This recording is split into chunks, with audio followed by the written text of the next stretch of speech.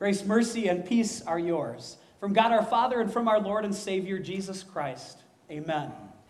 As I mentioned at the start of the service, we've been walking through the book of James and looking at sections from that book to answer some of these difficult things that we face as we live as God's people in this world. I don't think I'm going to surprise you today when I say that there is a centuries-old conundrum that the church has faced. Are we saved by what we do, or are we saved by God's grace alone? I think that you know that throughout Christianity, there are well-meaning Christians who answer that question in two different ways. Some will point to our performance and say that's how we make ourselves right before God. And others will say, no, it is only by God's grace through faith. James dives into that very thought today. And as we look at the book of James and these words in chapter 2, it's important for us to note, first of all, this, that James is not telling us about how we are saved. He's writing to people who already are believers in Jesus. And he's pointing to the importance of our works. And so today, as we answer this question, performance or grace, we're going to look at James's words and see how both are extremely important in the life of God's people. I think you'll agree with me if I would say this, that we live in a prove-it world. Very rarely do people simply want to take your word for things anymore. They want you to back it up. You know sayings like this, put your money where your mouth is, right? We know what we mean when someone is all talk and no action. Not exactly what we like to see. And we know that actions speak louder than words. That's really at the heart of what James is speaking about in James chapter 2. It's fine to say that you have faith. But James says, when faith is real, when it's genuine, when it's motivated by the love of Jesus, then that faith will spill over in what we do. As we look closely at these words from James today, let's use that phrase, performance or grace, to kind of get at the heart of what James is reminding us about. He doesn't want you to question whether you're saved by works or by God's grace. That's a done deal. We're saved by grace alone through faith. But what James wants you and I to avoid is a faith that is dead. And instead, he wants us to strive for a faith that works, that finds ways to serve not only the God who saved us, but the people around us as well. As we begin this text from James in chapter 2, verse 14, notice the questions that James asks. What good is it, my brothers and sisters, if someone claims to have faith but has no deeds? Can such faith save them? Again, you can understand why people get a little uncomfortable with these words from time to time. And maybe as I read James chapter 2 before, there were parts of your mind as you thought back to your days if you took confirmation classes in Martin Luther's catechism where you thought, wait a minute, this isn't what I learned in catechism class. What is James talking about here? Isn't it all about grace and faith and not about what we do? And so it's important for us to separate the two, at least at the beginning of our discussion today. In no way is James saying in this section that you and I are justified before God by our performance, by what we do. As a matter of fact, if we go a little bit later into chapter 2, James gives the example of Abraham. And he states it this way: Abraham believed God, and it was credited to him as righteousness. And yet James points to the obedience of Abraham to demonstrate that Abraham lived his faith. And so that's the way that faith and works are related. They're related to each other because you really can't separate them in the life of a believer. Would you be surprised to know, and maybe you already knew this, that Martin Luther struggled, especially early in his time as a preacher of the gospel after the Reformation, with the book of James, particularly James chapter 2.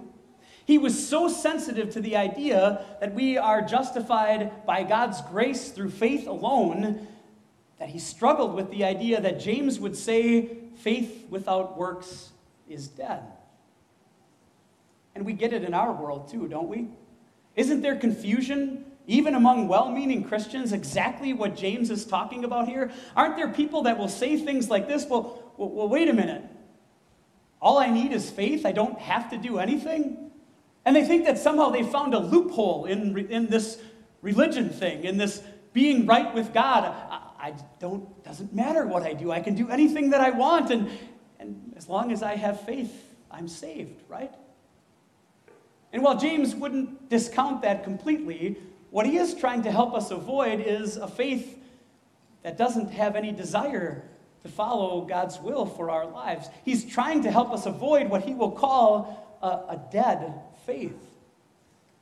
James wants us to live for the one who loved us first. Yes, there's no question that you and I are saved by grace through faith. That is God's gift to you and me. Our salvation is secured and it's completely out of our hands because Jesus did it all. So where do the good things that we do? Where does our performance fit into the equation? Maybe a real brief quiz this morning will help you. I'm not going to ask you to give me an answer, but here's what I'd love for you to do. When I put the quiz on the board in just a couple of moments, would you just talk to someone next to you and talk about which one you think is true and why, okay? So here's the quiz. Good works are A, necessary, or B, necessary for salvation. I will give you this hint before you start talking. One is true and one is not. Okay, go ahead. I'll give you a few seconds to chat with the people nearby to you. Okay, you all have it figured out, right? I won't ask for anybody to suggest anything. But is it pretty obvious that letter A is the true one and letter B is incorrect? If it was up to me to do something for my salvation, it would never happen. Paul writes so clearly in Romans chapter 3, we maintain that a person is justified by faith apart from the works of the law. You see, our works, our performance has nothing to do with salvation as far as earning that salvation ourselves. And yet, what James is saying very clearly is when a person has faith, the works will necessarily follow. Good works will happen when we've been touched by the love of Jesus in our own lives. We'll want to pass that love on to others. I may have talked to you, a few of you, about this before, but when we moved to the home that we have in the Madison area, I was very surprised to discover that we have 2 peach trees in our yard. And those peach trees produce so many peaches that we have to give them away to other people because we can't cut them all up in time to save them. I think this last year between our two peach trees, we harvested over 400 peaches. And they're delicious. I'll try to bring some next year, okay, if I remember. But isn't that how it works? When you plant a fruit tree, don't you expect it to produce fruit? And if it didn't produce fruit, wouldn't you try a few things to make it? And if it didn't, wouldn't you cut it down? Jesus once made that very same point. That when a person has faith in Jesus, they will necessarily produce fruit, produce good works, just as a tree does the same. And that's what James wants us to see. He drives his point home with an illustration that is pretty easy to understand.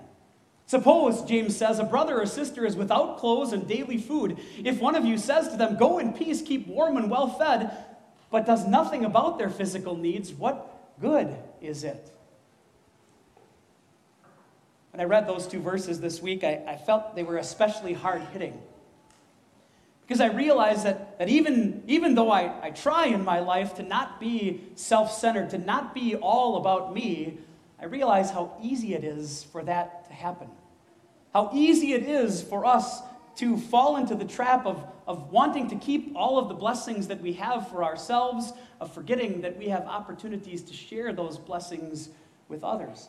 James gives us this easy-to-understand lesson simply to point out, look how important it is for our works to follow after our faith. It's one thing to say to somebody, "I hope your life gets better. I hope you are warm and well fed." But when we have the means to do something about it, when we have a way to help them, isn't that the most heartless thing that you can do?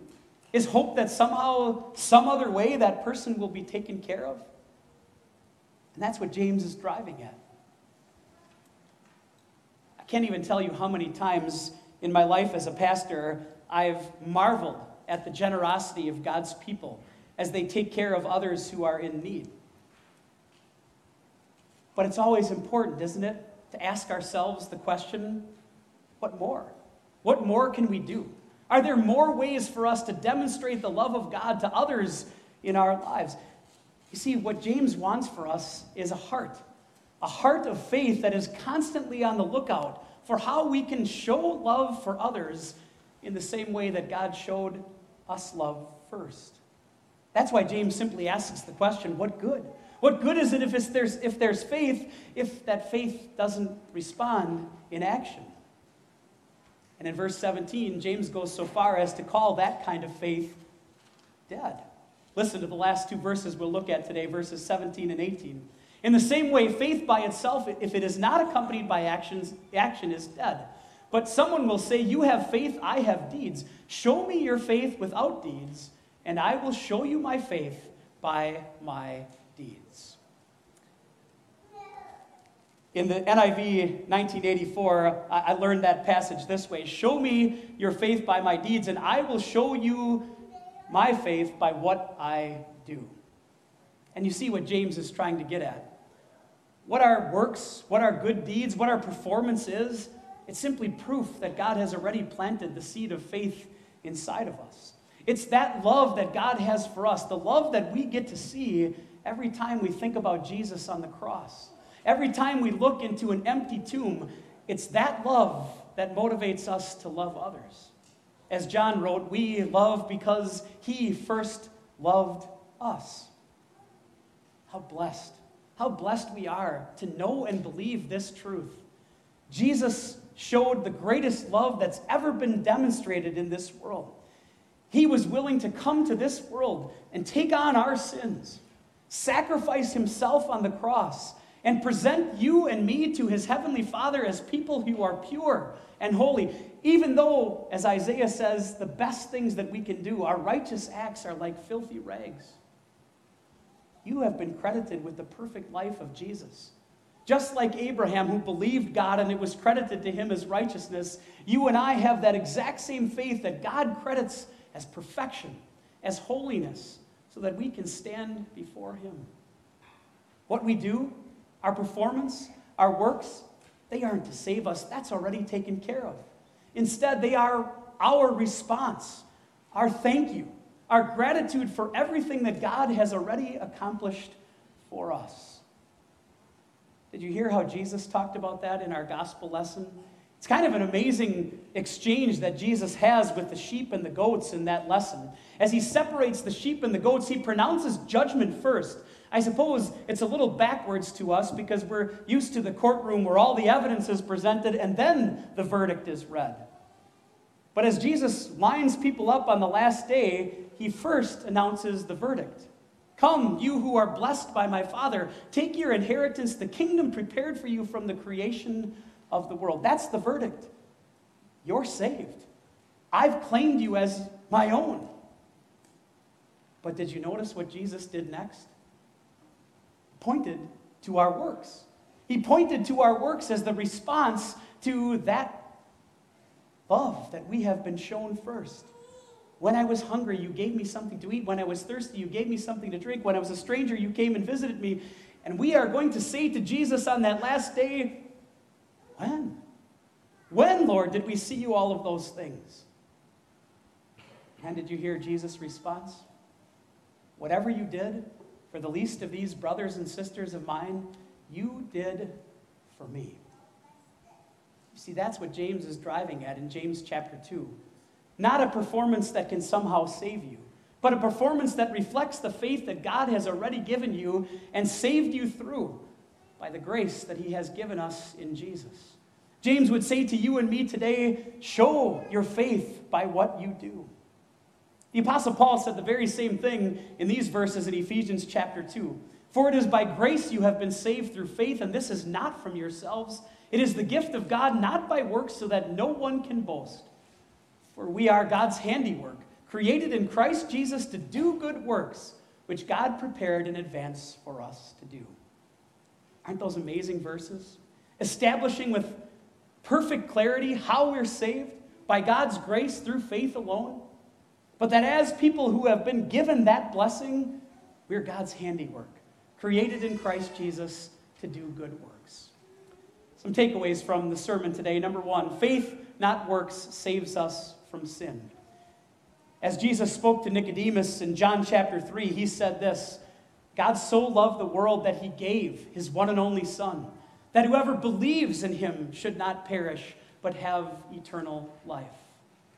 Number two, faith is shallow and empty, even dead, James would say, unless it changes the way we live. In his second letter to the Corinthians, Paul wrote it this way, Christ's love compels us.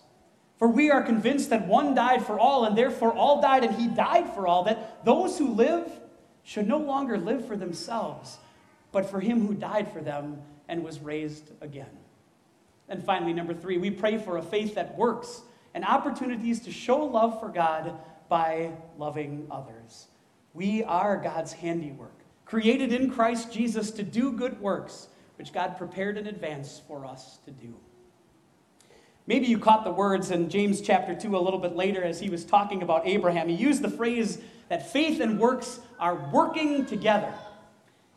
If we ask that question, performance or grace, we cannot apply that to our salvation.